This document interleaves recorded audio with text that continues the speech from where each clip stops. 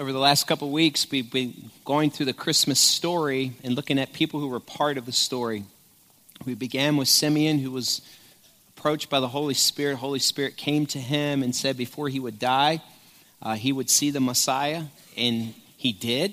Last week, we looked at through the eyes of Joseph, the earthly father, and the heavenly Father, God himself. And we saw with Simeon, it was a picture of hope. We saw with Joseph and was a picture of trust. And today we're going to look at the Christmas story through the eyes of Jesus. It's a picture of love. Love broke through. And it's a rescue story. We were lost and Jesus still is coming, and he came at Christmas. You really have to answer this question. You have to answer this question. What do you do with Jesus? Either you believe him or you don't believe him. Why else would Jesus come from heaven to earth? Not only is it recorded in our Bible, but if you check history, you'll see that Josephus and Philo both record that Jesus walked on planet Earth. He died on the cross. He was resurrected. There's proof historically that it happened. You have to ask the question, then why did he come? Why would he leave heaven, come to earth for any other reason? He didn't come like, hey, I want to be on an adventure. I think I'll go down to earth, check out earth, and I'll go and die on the cross, and I'll resurrect myself. No king would ever do that. You have to answer the question, why did Jesus come? And the reason he came is because there were people who needed rescued. And we, without Jesus Christ, can never get to God. And so at some point in your life, when you have your head on the pillow at night, you have to answer this question. Is Jesus who he said he was? Is he who the Bible says he is? And can he really save us of our sins? You have to answer that question. At some point, you got to do. You reject that or you believe that. It's a rescue story. That's why Jesus came. It's because we needed rescued, because we're lost. There have been different times in my life where I've been physically lost and I've seen other people lost. When Ann and I were at Grace Seminary, and Josh and Hannah were just small at the time, we had a neighbor whose name was Barney, and he was a sweet older gentleman, as was his wife, and he came over to us one time and told us that don't be surprised if you see my wife out walking around, wandering around, not sure where she is. She had the early stages of Alzheimer's. So from time to time, we would look for her, and we would see her walking in the middle of the street. It wasn't uncommon early in the morning to see her out in her nightgown walking away, and Barney looking for her. And there were different times along the way where he couldn't find her and the authorities had to come back and bring her back. She was lost and didn't even know she was lost, and she needed to be found. There's all kinds of lostness. Have you ever walked into a woods or been in a mountain or a jungle and been to a foreign place where you decided that you would take a walk out into this mountain area or this woods, and you kind of got your bearings? Here's the east and the west. You knew east and west, sunrises and sunsets. And you knew what north and south was, and you kind of had a marker out there, and you say, if I keep that mountain range in sight, I know the direction I need to go. But have you ever walked into the heart of a woods or the heart of a mountain and looked around and thought, I don't know where I'm at? Have you ever been lost like that? There have been times along the way for me hunting that I've stood in the middle of a mountain of Pennsylvania, West Virginia, and lost my bearings for a while. And have you ever been driving a vehicle and your wife looks at you and said, do you know where you're at? And you don't have a clue where you're at, but you won't admit that you don't know where you're at. That's a form of lostness too. It's called pride. I'm not going to let you know that I'm lost. I'm in full and complete control. There's all kinds of lostness and lost people in our world. Jesus tells this story. It's an incredible parable that he mentions. And he uses the analogy or the metaphor of sheep. He said there are 99 sheep that are found and one that's lost. And we should leave the 99 in the open field and then go find the one that's lost. Jesus says we should rescue those that are lost. The Christmas story through Jesus' eyes is a story of rescue and love. Grab your Bibles and I'll show you what I mean. And turn to Luke chapter 15. If you need a Bible, hold your hand up. Our ushers will be glad to put one in your hand. But turn to Luke chapter 15, and we're going to read verses 1 through 7. Matthew, Mark, Luke. Luke, who was a doctor, inspired by the Holy Spirit, wrote this gospel. Stand with me, and we'll read this together. Luke chapter 15, verses 1 through 7. Luke 15, verses 1 to 7. Let's read this together out loud. Ready, read. Now the tax collectors and sinners were all gathering around to hear Jesus. But the Pharisees and teachers of the law muttered, "This man welcomes sinners and eats with them." Then Jesus told them this parable. "Suppose one of you has 100 sheep and loses one of them. Doesn't he leave the 99 in the open country and go after the lost sheep until he finds it? And when he finds it, he joyfully puts it on his shoulders and goes home. Then he calls his friends and neighbors together and says, 'Rejoice with me, I have found my lost sheep.' I tell you that in the same way there would be more rejoicing in heaven over one sinner who repents than over the 99 righteous persons who do not need to repent." You may have a seat. But as you're taking a seat, I want you to look at the context again of Jesus telling this story. Look at verse 1 and 2. Verse 1 says, "Now the tax collectors and sinners were all gathering around to hear Jesus. But the Pharisees and teachers of the law muttered, 'This man welcomes sinners and eats with them.'" Jesus is being criticized because he's spending time with sinners. Now, when the Pharisees referred to the sinners here, it was a reference to thieves, prostitutes, and robbers. And they have an issue that Jesus would take time and sit with them. But as Jesus is there, he's gathered around them, and they're gathered around him. Why? Because they know that he loves them. Jesus' love reached far and wide. Jesus didn't put any categories or restrictions on his love. But these Pharisees could not believe that Jesus was taking time, in their minds, the lowest of lowest category of society.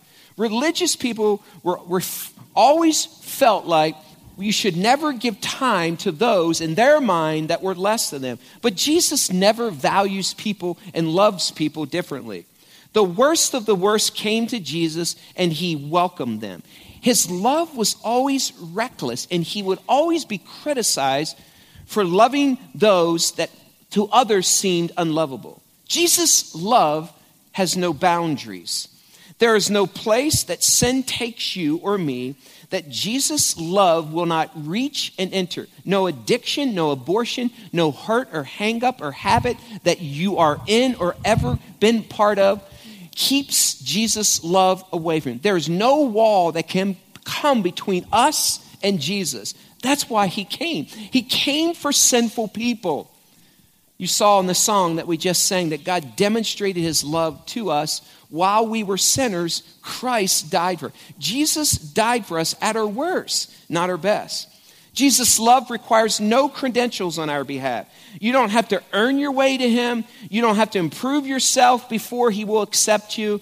There is no conditions for Jesus' love. Jesus' love has no favorites. Think about it this way. Jesus doesn't love saints more than he does sinners. Amen to that? Think about that. He doesn't love saints more than he does sinners.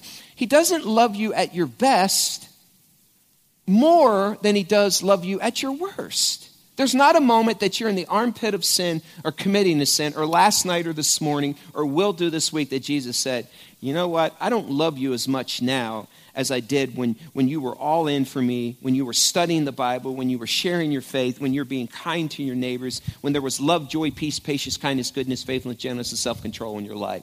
Jesus' love is never different. He loves saints and sinners the same. So these Pharisees are blown away by this because we live in a world that conditions our love. I'll love you if you love me back. And we'll even do this. We'll have friends based upon what they can do for us. Jesus never loved someone based upon what they could do or couldn't do for them. He never wants to be with us only because of good things we have done. And so the Pharisees are struggling with this. Let me just pull away and personalize this. I pray that we never become a church. I pray that we're never a church that chooses never to love everyone. Now, we want to go to him with the hope of Christ, but it would be a tragedy if we became a group of people that always collected and worshiped together, had Bible studies together, studied God's word, know it better, and that we never went after and left the 99 to go get the one. Jesus is saying, leave the 99. The one that's lost is just as valuable to me as the 99 that are found. We get into trouble quickly when we begin to say, just feed me, feed me, feed me. Let's build us, build us, build us. Let's become smarter, more intelligent. And where our level of obedience is less than our level of intelligence. Jesus said, the one that is lost that's in this community is as valuable, even as a sinner in the armpit of sin, as the saint that might worship on a Sunday morning at Grace. May we never, too, become like the Pharisees and say this: I want to leave this workplace. I can't wait to get out of this workplace because all they do is cuss. And all they do is drink and on the weekends and do drugs. And I've just had it. I can't take it anymore. I need to get in an environment where everyone loves Jesus. What? That's what the Pharisees wanted. We must be in environments where the light of Christ can take light to darkness. Can I get one amen out of that? Here's another thing. Parents, let me speak to you. How many of you are coddling your kids, protecting your kids, keeping people away, other kids away? Now, I understand that wise walk with the wise, but are you coddling your kids so much that they don't even know or have a chance? They don't even have one unsaved. Let me ask you, how many unsaved friends do your kids have? Can you name them? If your kids don't have any unsaved friends, then your family's not on mission. You are the light of Christ. Jesus sat with unsaved sinners. Why? Because they're lost. There's nothing more beautiful than seeing your child rescue a friend of theirs and introducing them to Jesus Christ. I never want to be like Pharisees who stay in their holy huddles. Christmas is a reminder that Jesus didn't want heaven without us. Jesus brought heaven down. Our sin is great and separates us from God. But his love is greater and it bridges the gap. That's why we have Christmas. You see, Jesus is a grave robber. Your sin might take you 6 feet under, but Jesus can bring dead things back to life. That's the picture of Christmas. That's why Jesus came. He's on a search and rescue mission for you and me. Someone rescued you. Imagine if you took the same philosophy that you might want to take with your family, your kids, and others took that philosophy of you. Don't touch them. They don't know Christ. Don't hang out with them. Don't go there. They don't know Jesus. Then who in the world would have reached you if someone didn't come to you? You are never too far gone for Jesus to find you. No matter how horribly you failed at faithfulness, friendship, and family, Jesus can reach you. Jesus loves you. Jesus wants to be your forever friend. Now, when you look at this account, here's the moral of this story. This is what Jesus is saying in a nutshell in this parable here. The found sheep must be left before the lost sheep can be found. Did you hear that? The found sheep, the church, someone's got to leave them and go to the lost sheep to find them. That's what Jesus did for us. Imagine Jesus not coming for us. The story is this: we must be on mission. Jesus tells this story trying to describe to the super religious that everyone is worth rescuing. Everyone is. You see, I've never met a person that Jesus didn't love and die for, nor will you. And if Jesus came and died for us, then every person is worth reaching. Christmas is a search and rescue mission. You will never get lost in the crowd with Jesus. Now look how he tells this story. I love the words that Jesus uses here. They're all action words. Look at this account. We'll walk you through them. I want to show you. It's action. He puts us on action. Look at verse 3. It says, then Jesus told this parable. Suppose one of you has 100 sheep and loves one of them. Then it loses one of them. Doesn't he what? What's the word? Leave the 99. Okay, there it is. He leaves the 99 in the open country. And the next two words what? And what? Go after. He leaves, he goes after the lost sheep until he what? What's the next two words? He finds. He leaves, he goes after, he finds it. And when he finds it, he joyfully does what? What are the next three words?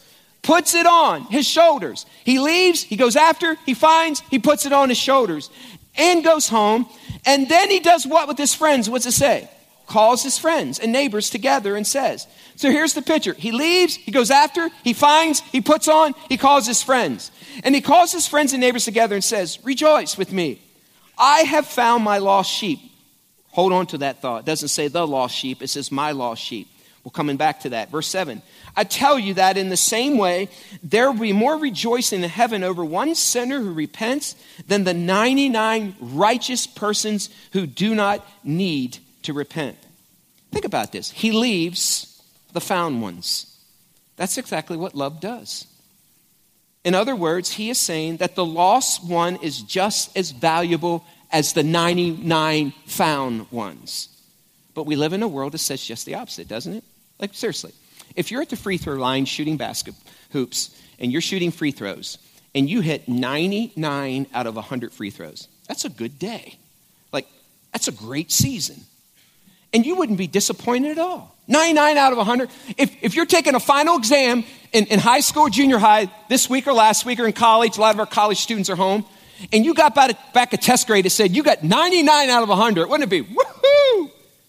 Like, you wouldn't even worry about that one, would you? Yet Jesus is saying just the opposite. He's saying to us that the 99 that are already found, the one that's lost is worth finding, is worth going after, is worth giving everything you got to find, because we can't move on until we find the lost one. That's the picture that's there. But think about it in business. If you're building RVs and you run 100 RVs and 99 of them, like they pass the tolerances, inspection, quality control, and you got 99 RVs, like, and then there's that one that comes through. It doesn't pass quality control. It doesn't pass inspection. What do you do with it?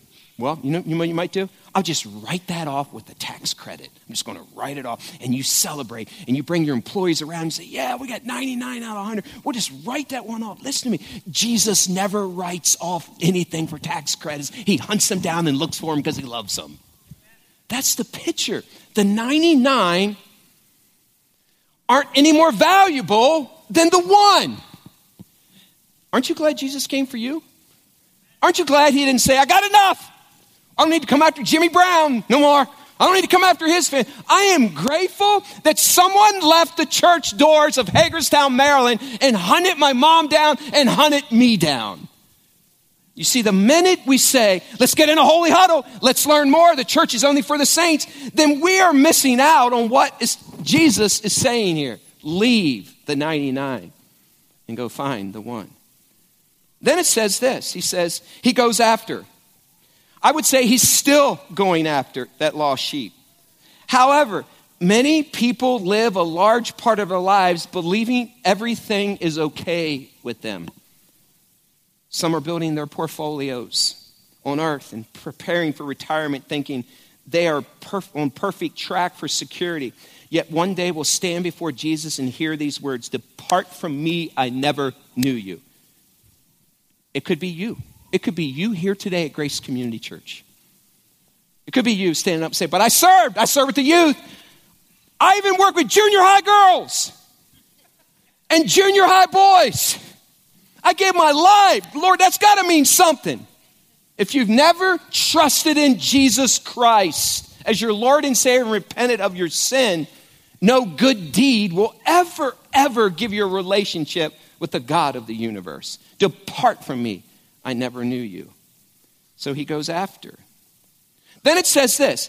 He leaves, he goes after, and I look at verse 4, it says at the end, he goes after the lost sheep until he finds it. That big until, I love. It shows his heart. Until he finds it. He never stops looking, and he never comes back until he finds you. Jesus is on a search and rescue mission for lost people. There is no place you can go that he can't find you. Besides, a lost person can't find their way home. How will they ever find their way back on their own? The lost sheep will remain lost until we find them. Until we find them. Until we find them. That's the picture. Let me ask you a real personal question. Who are you until you find them? Can you name 5 people right now? Can you name 5 Christians? Relationships you have? Probably. Can you name 5 unsaved people? Until they come to Jesus. Until they come to Jesus. Until they come to Jesus. Listen, we need to value those as much as we do the found 99. And it begins with dads leading the way, sitting with their kids and saying, there's 5 unsaved friends I have. There's 10 unsaved friends. There's 1 unsaved friend. And until they come to Jesus, I'm going to keep coming after him, and modeling that in front of their families. Not saying, let's have another Bible study. Let's have another Bible study. It's saying, we know the Word of God. We've learned the Word of God. Let's put it into action. The 99 aren't more valuable than the 1. What's he do next? He puts it on his shoulder. I love this picture. He grabs the lost sheep and puts it on his shoulder. The sheep is in the wilderness, far from home, and has a treacherous long trip home. And the shepherd is with him the whole way home. And the Word of God says, once God finds us and once we trust in him as our Lord and Savior, he will never leave us nor forsake us, even if we walk through the valley of the shadow of death. Amen to that? That's the picture of how much God loves us. You see, salvation is more than an eternity in heaven. It's a relationship with him on earth. When we go through hard times, good times, easy times, hard times, bad times, whatever the time, Jesus never leaves us. Every person alive needs someone to walk with them. Why not have Jesus with you? He puts them on his shoulder. No matter how difficult the journey is ahead of you, you and I will never walk alone when Jesus finds you. What's he do next? It says he calls his friends and neighbors and says, let's throw a party. Can I ask you a personal question? Do you know your neighbors' names? Could you even call your neighbors up? Like, do you know their numbers, names? And could you say, hey, Terry, come on over? And they live down the road. Don't you drive by their house every day? Have you ever pulled in their driveway and asked them their name? Yeah, but they're like 6 houses down, and they drive in and they close the garage door behind them, and I never see them. It's like they just turn their back to the world. Doesn't mean you have to. If you don't know your neighbors' names, are you really making a dent in your neighborhood? He calls his friends and neighbors. You know why he calls his friends and neighbors? Because he knew them. He invested in them. And he got out of his house. And he was loving on them and letting them know that Jesus is real. That's what people do. So he calls his friends and neighbors. He has a party and he says, let's celebrate. The shepherd doesn't say to that person, that sheep, he doesn't say that sheep too, you wasted my time. Don't you realize how hard this has been? Don't you realize what this has done to your mother for the last 6 months? Don't you realize that we got ulcers because of you? No, he doesn't say any of that. He just puts them on the shoulder. He calls his friends and said, the lost has been found. Let's bring out a party. That's love. That's what love does. You see, when Jesus found you, he didn't say, I can't believe you wasted 30 years of your life. I can't believe you had that addiction. Like, why did you do that? No, he just saves you. And then it says there's more rejoicing in heaven over one that's lost than the 99 that are sitting in a church that already have been found. See, here's what I know also. You bring a lost person that's been found recently into your neighborhood and into your Bible study and into your church and into your van. You know what happens? All of a sudden you see this fresh fire that hasn't been maybe in your van for a while. Why? Because they know what they have been saved from. You just do. You see, I'll say this and I'll keep saying it. Some of us have been saved from so long that we forget what we've been saved from, and our hearts are callous. More information, give me more info. Instead of looking and searching and hunting and sharing our faith. You want it? You want your heart to come alive? Go share your faith. When Jesus sent out the 70 and twos, they came back filled with joy. Why? Because they were sharing their faith. And he says they had a party, rejoice, because the lost has been found. I love what he says about the sheep in verse 6. Look what he says in verse 6 then. He says in verse 5, and when he finds it, he joyfully puts it on his shoulders and goes home. Then he calls his friends and neighbors and says, rejoice with me, I have found, what kind of sheep? What's he say? My lost sheep. That's a good question. Why does he call it his lost sheep? And why does he call it my lost sheep? How can an unsaved person be a my sheep to God? Pastor Jim, aren't we children of God after we've come to Christ? Like, how can he say, I found my lost sheep? Well, let me tell you something that we all know, but we need to hear. We have all been created in the image of God. We're all image bearers. We have his personhood. You look at us, we bear the image of God. We are his children based upon him being the creator and us being the creations. So they are my sheep. Now redemption changes it and personalizes it and said, not only my sheep, but my children. We become God's children, sons and daughters, when we trust in him. But we are his sheep, and he wants to rescue us. Why? Because he created us. We bear his image. And he says, look what he says. I love how he says it. He says, then he calls his friends and neighbors together and says, rejoice with me. I've found my lost sheep. He makes a big deal about each one of us. You see, nothing can stop Jesus from finding you. There's no wall that could ever be placed between you and me that could keep him from rescuing us. And let me just say this, using the same analogy. If we're really honest, there's a little sheep in all of us and a lot of sheep in most of us. We want to do our own thing. We want to do it our own way, go our own way. We don't like when people tell us how to do it. We get upset if someone has a different opinion than us. We too often follow our own desires until one day we discover that we're far away from God.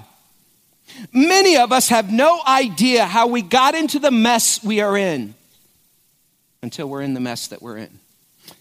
Let me just say it this way. I was a sheep farmer for 1 week of my life. In all seriousness. When Ann and I lived in Hagerstown, Maryland, our pastor at the time, John Taylor, was going on vacation, and he asked me if I would come by and take care of his sheep. I said, sure. So I went over to his house. He lived on a farm. He said, this is where the sheep stay. He said, this is where you feed them. This is where the feed is. I thought, 5 days, 5 nights, piece of cake. I'll help out our pastor. We love our pastor. So I'd get off work from construction, and I would work my way there. The first night, I went to go feed the sheep. There were plenty of food there. And so on my way there, I'm excited. Hey, get to help out Pastor John. And as I'm getting close to the farm, I look ahead of me, and there's 3 sheep standing in the middle of the road. Like, what are the sheep doing in the middle of the road? So I soon realized they were his sheep. They were marked. And so what do you do to a sheep? I didn't know how to woo a sheep. I mean, I had been a sheep farmer for like 2 hours. I mean, what do you do? So I stood in the middle of the road like this. Finally, a little coaxing and pushing and shoving, and after opening up the gate and keeping the other sheep from running out, I pushed them back in. And so I walked around the perimeter of the fence, and I noticed there was a hole in the fence, probably where the sheep had gotten out. So I took some baling twine that was in the barn, and I tied and looped it, and I felt, I'm good. Fed the sheep and drove away. Next day I go back, no exaggeration. I'm driving back to the same barn. There's 6 sheep standing in the middle of the road. Put them back in, tried to find the hole in the fence. We're prone to wonder, aren't we? Just like sheep. And so day after day I came back, and next day I came back, a couple of days later. I kid you not, the last day I was there, finally I mended all the holes in the fence. I came back, he had a whole group of sheep, and there were probably 20 or 30 of them, and I came back one day, and I'm driving down the road and looking out, and 10 of the sheep had their heads through the fence eating the grass on the other side of the fence. We're prone to wander. We're prone to get lost. There's a little sheep in all of us. And many of us have no idea how we got to where we are. We find ourselves walled away from God. And so all of us, in some form or fashion, have walled ourselves away. It's like we built these walls around us. We're in these situations, and it appears that God can't reach us. Either things that we've done on our own, or things that have been done against us, or attitudes that we have. And so we have these walls that we place in our life, and we're wondering if God sees us. And the first wall is this. We don't know how to find our way back. We're in this mess. And so maybe we're in this mess, and We wandered off, and it was just a bad decision here and a bad decision there. And before we know it, we're far away from God. We're standing in the middle of the wilderness. Maybe we're depressed, we're afraid, we're scared. Darkness has set in, loneliness. And we wonder, God, do you see me? God, I don't know how to get back home. And so there are these people who have just made poor choices that are far from God and don't even have a clue how to get back. They've walled themselves off because they've just wandered away. And some of us wonder if we're too far gone because of the sins we've committed. And so we said in this wall, oh Lord, I've done so much, and I've hurt my mom, and I've hurt my dad, and I failed in this marriage, and I got this addiction, and the enemy's whispering, you're not worth it, and I've had an abortion, and I've done heinous acts, and I'm a felon, and I've served time, and I've just done too much, God. There's no way you want to reach me. And we think when we cry out that this wall between us, because of all these sinful acts, will keep God from reaching us. There's all kind of walls and lies that we believe. Another wall that we place around us, some of us don't want to be found. Think about that. And it's called pride. We step and we don't even know we've built a wall. And we stand here. We don't want to be found. I'm good. I'm fine. Look at my portfolio. Hey, I help the poor, and my wife and I are doing well. The kids are healthy. I got a good retirement and security. Go after someone who needs help. I don't need help. Look at me. I'm lost. But hey, if you ask me if I'm lost, oh no, I'm good. I'm good. Listen, I would never admit I need help.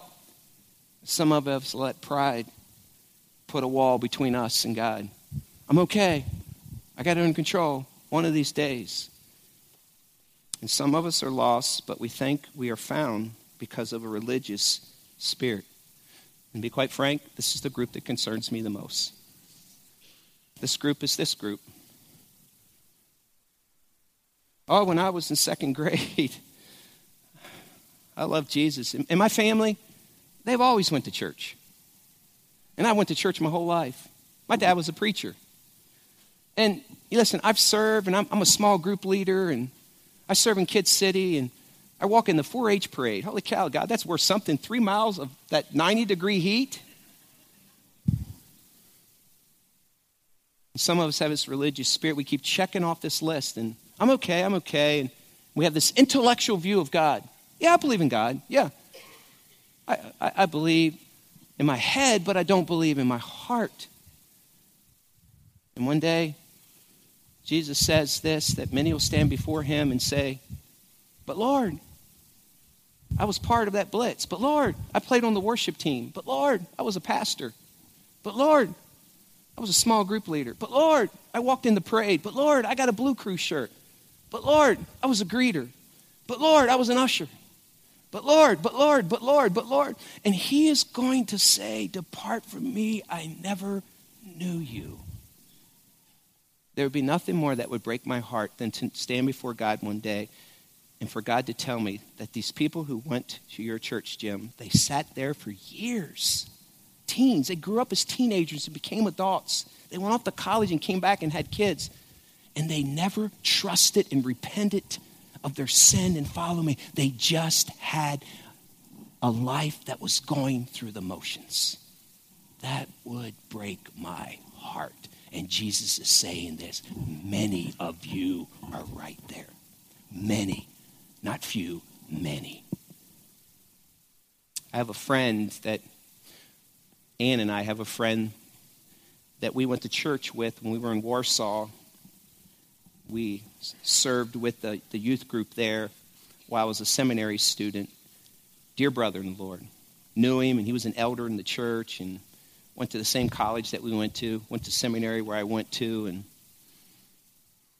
he came to a conclusion that he had spent all of his life going through the motions and never truly knew Jesus. It's a story that we've heard for some of us, but many of us haven't, and it's worth replaying. Take a look at this.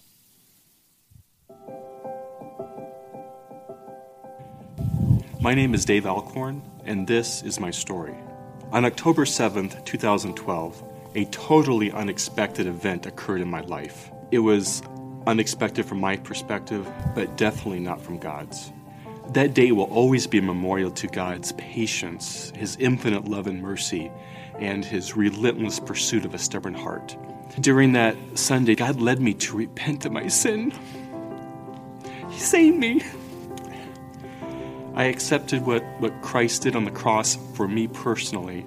I was no longer playing games. I was a child of God. This was unexpected because for almost 40 years I had been faking a relationship with Jesus Christ. From all outward appearances, I was a believer. I behaved like a Christian did. I said the words that a Christian is supposed to say. I truly believed I was born again. My heart was that blinded and hard. I was even raised in a Christian home. I made a profession of faith when I was in second grade during Sunday school. During my elementary and high school years, though, I would have frequent struggles with assurance of my salvation. But I was always able to shrug it off pretty easily. I would go through a mental checklist. Yes, I know I'm a sinner. Yes, my sin is condemning me to hell. Yes, Jesus died in my place to pay for my sins. Yes, I accepted Christ into my heart. So I'm fine. I'm saved. Those struggles became less and less frequent. And looking back, it's because my heart was getting harder and harder. My dad was on the faculty at Grace College in Winter Lake, Indiana, so it seemed natural that I would go there for my studies. I started out as a pre-med, pre-pharmacy major, but at the end of my freshman year, I felt called to switch my major to biblical studies, thinking I would end up on the mission field somewhere. Shortly after graduation, Anita and I got married, and we both felt that God wanted us to serve Him in foreign missions. So I enrolled in Grace Seminary and got my master's degree. We were appointed by a mission board to head to Norway. We tried raising support for 4 years. God ended that by me making some very sinful decisions. Looking back, it's because I wasn't a believer. In reality, how can you tell somebody about Jesus and plant churches if you don't know Jesus personally yourself? All that Christian activity I was engaged in was just empty. I was just going through the motions. I settled into a career in the business world, but kept on playing church, teaching Sunday school, being a leader in our local church, just going through the routines of Christianity. I am so thankful for my wife and her spiritual sensitivity. You see, I was content at our other church, but Anita wasn't. She felt God led her to say to me, "Hey, let's go hear Jim preach." So Easter 2009 was our first service at Grace Community Church. God knew He wanted me in a different environment where He could continue His pursuit of my rebellious heart. Once we became regular attendees here, we became quickly involved. We volunteered in Kid City, we joined a small group, we were involved in blitzes. I even joined the church. I'm still amazed at how deceived I was that I was able to present a believable testimony. Even now I feel bad about lying to Pastor Jeremiah, since he was the one who interviewed us as part of the membership process. The emphasis on men's ministry here at Grace, I believe, is one reason God brought us here. God's used many men here to chip away at my hard heart, both by the words that they say and, more importantly, the way they live out their faith. Fast forward to fall of 2012, in the weeks leading up to October 7th, I decided that I wanted to do Fight Club. I needed spiritual and physical discipline in my life, and Fight Club was a way to make that change. Little did I know that God had a much bigger change in mind. Well, that first week in October was also the Wild at Heart Men's Retreat in Maryland. And at first I didn't think I was going to be able to go, but some circumstances changed the last minute, and I was able to sign up before the cutoff. The key conversations occurred in our travel back and forth. Sitting in a car for 8, 9, 10 hours, listening to people tell what God has done in their life, I distinctly remember hearing one guy share how he became a Christian just a few years earlier, and it just dawned on me. It's like, I've gone through my life knowing these things, but I've never experienced that freedom. Pastor Jeremy was in our car, and he just happened to read the passage from Matthew that Jim was going to preach on the next day actually. Those words just echoed in my head, and I know that night the Spirit was using the Word of God to convict my heart. That morning when I woke up, I just knew that something was going to happen that day. I had no idea what, but by the time I got to the service and the service started, I could just, those walls of self-deception, those walls of my doubts, everything just came crashing down. I'm usually a pretty good note taker, but that morning it was just very short. I had a few paragraphs and then a couple of sentences.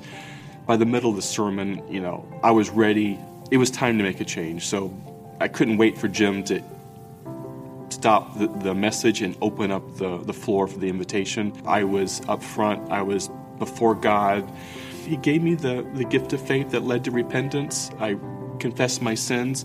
I accepted what Christ did on the cross for me. And for the first time in my life, I can truly celebrate Christmas. Part of our family's Christmas tradition, we would always read the Christmas story. Until this year, even though it's been a beautiful story and it is a beautiful story, they were just empty words. But this year, I can truly celebrate the birth of my Savior because I have made the choice to bring Jesus home. I don't know where you're at today. I don't know what wall has been formed around you. But what I do know is the decisions to trust Jesus Christ can only happen for you personally. Your mom can't do it for you. Your dad can't do it for you. Your friend can't do it for you. And it would be a tragedy to know that one day you stand before God and you heard the gospel over and over and over again, and you never repented of your sin and trusted in Jesus Christ. Because the alternative to heaven is hell.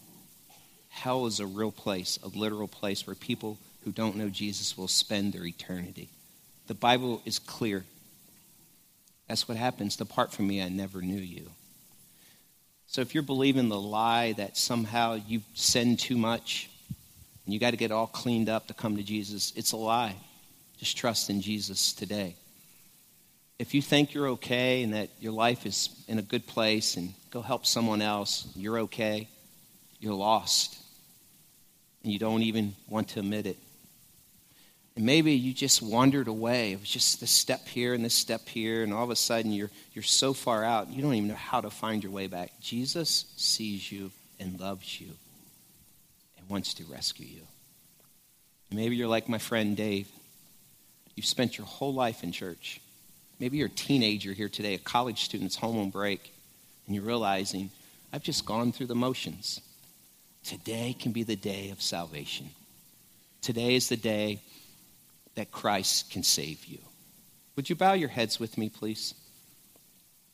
Please don't leave. If you've got something to do, just hold on. This is the most important decision in a person's life. If you're here today and you're uncertain and you're wavering, this isn't a decision that you waver on. You have doubts and you're uncertain.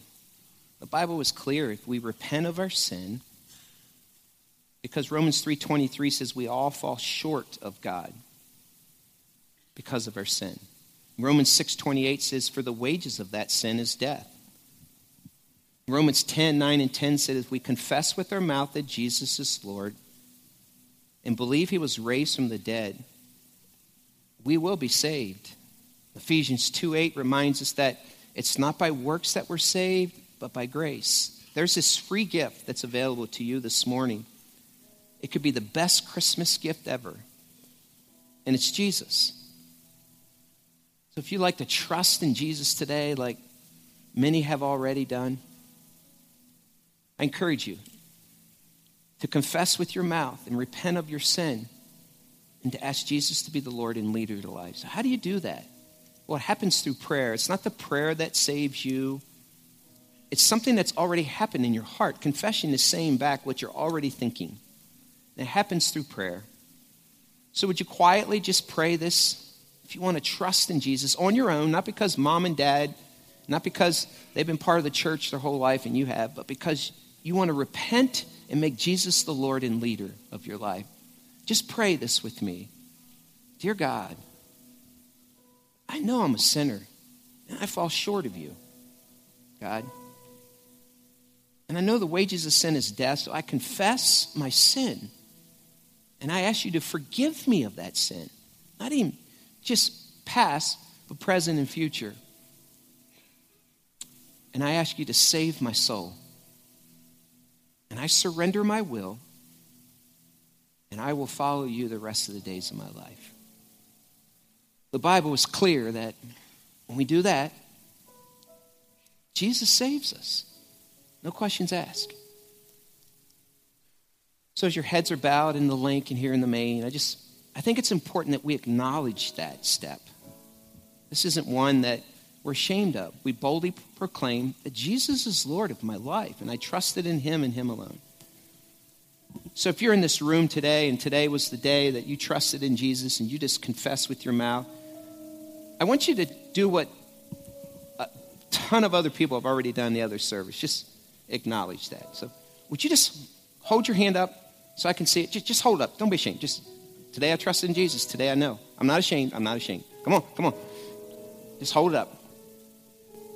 Thank you, Lord. All across this room and across the link, I'm sure too. So, Lord, I pray for these individuals. I pray, God, that you would empower them in a fresh way. I pray that the Spirit of God that now lives in them would give them good discernment and that you would comfort them and that you would enable them to do things they've never done before, and they will utilize this unfair advantage of the Spirit to reach others. And God, we rejoice because the one that was lost is now found. And we know from Scripture that there's a party going on in heaven right now because there's great rejoicing that takes place over one who repents. So, Lord, we rejoice and we say thank you that you keep rescuing. And for many in this room and throughout this day, this has been the best Christmas ever. I ask you to stand.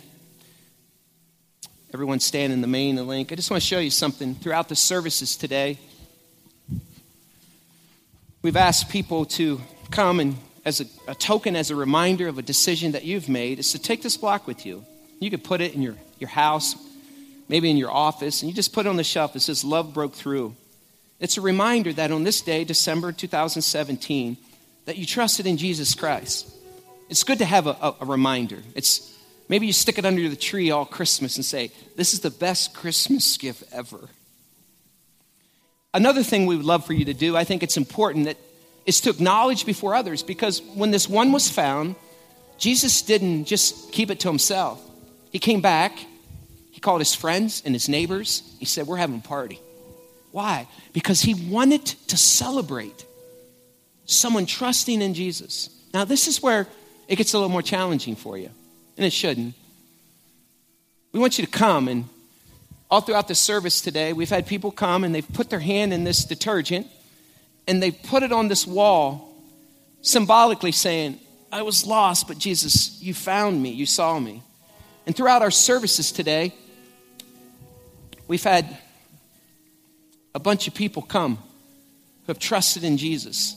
So we're asking you to do the same, to come, walk up here, put your hand in the detergent and say, I was found. I was found. I was found. I was found. And we'd love to give you a reminder of that. So here, listen to me. This is where it gets challenging. Some of you might be afraid, well, what would they think? I've been coming to Grace for a while, and my mom and dad, what would they think? Well, my husband. You know what they'll think? Praise the Lord. So I ask you to come and join the others that have come today. Put your handprint on the wall and receive a block as we sing this song. So just come, please.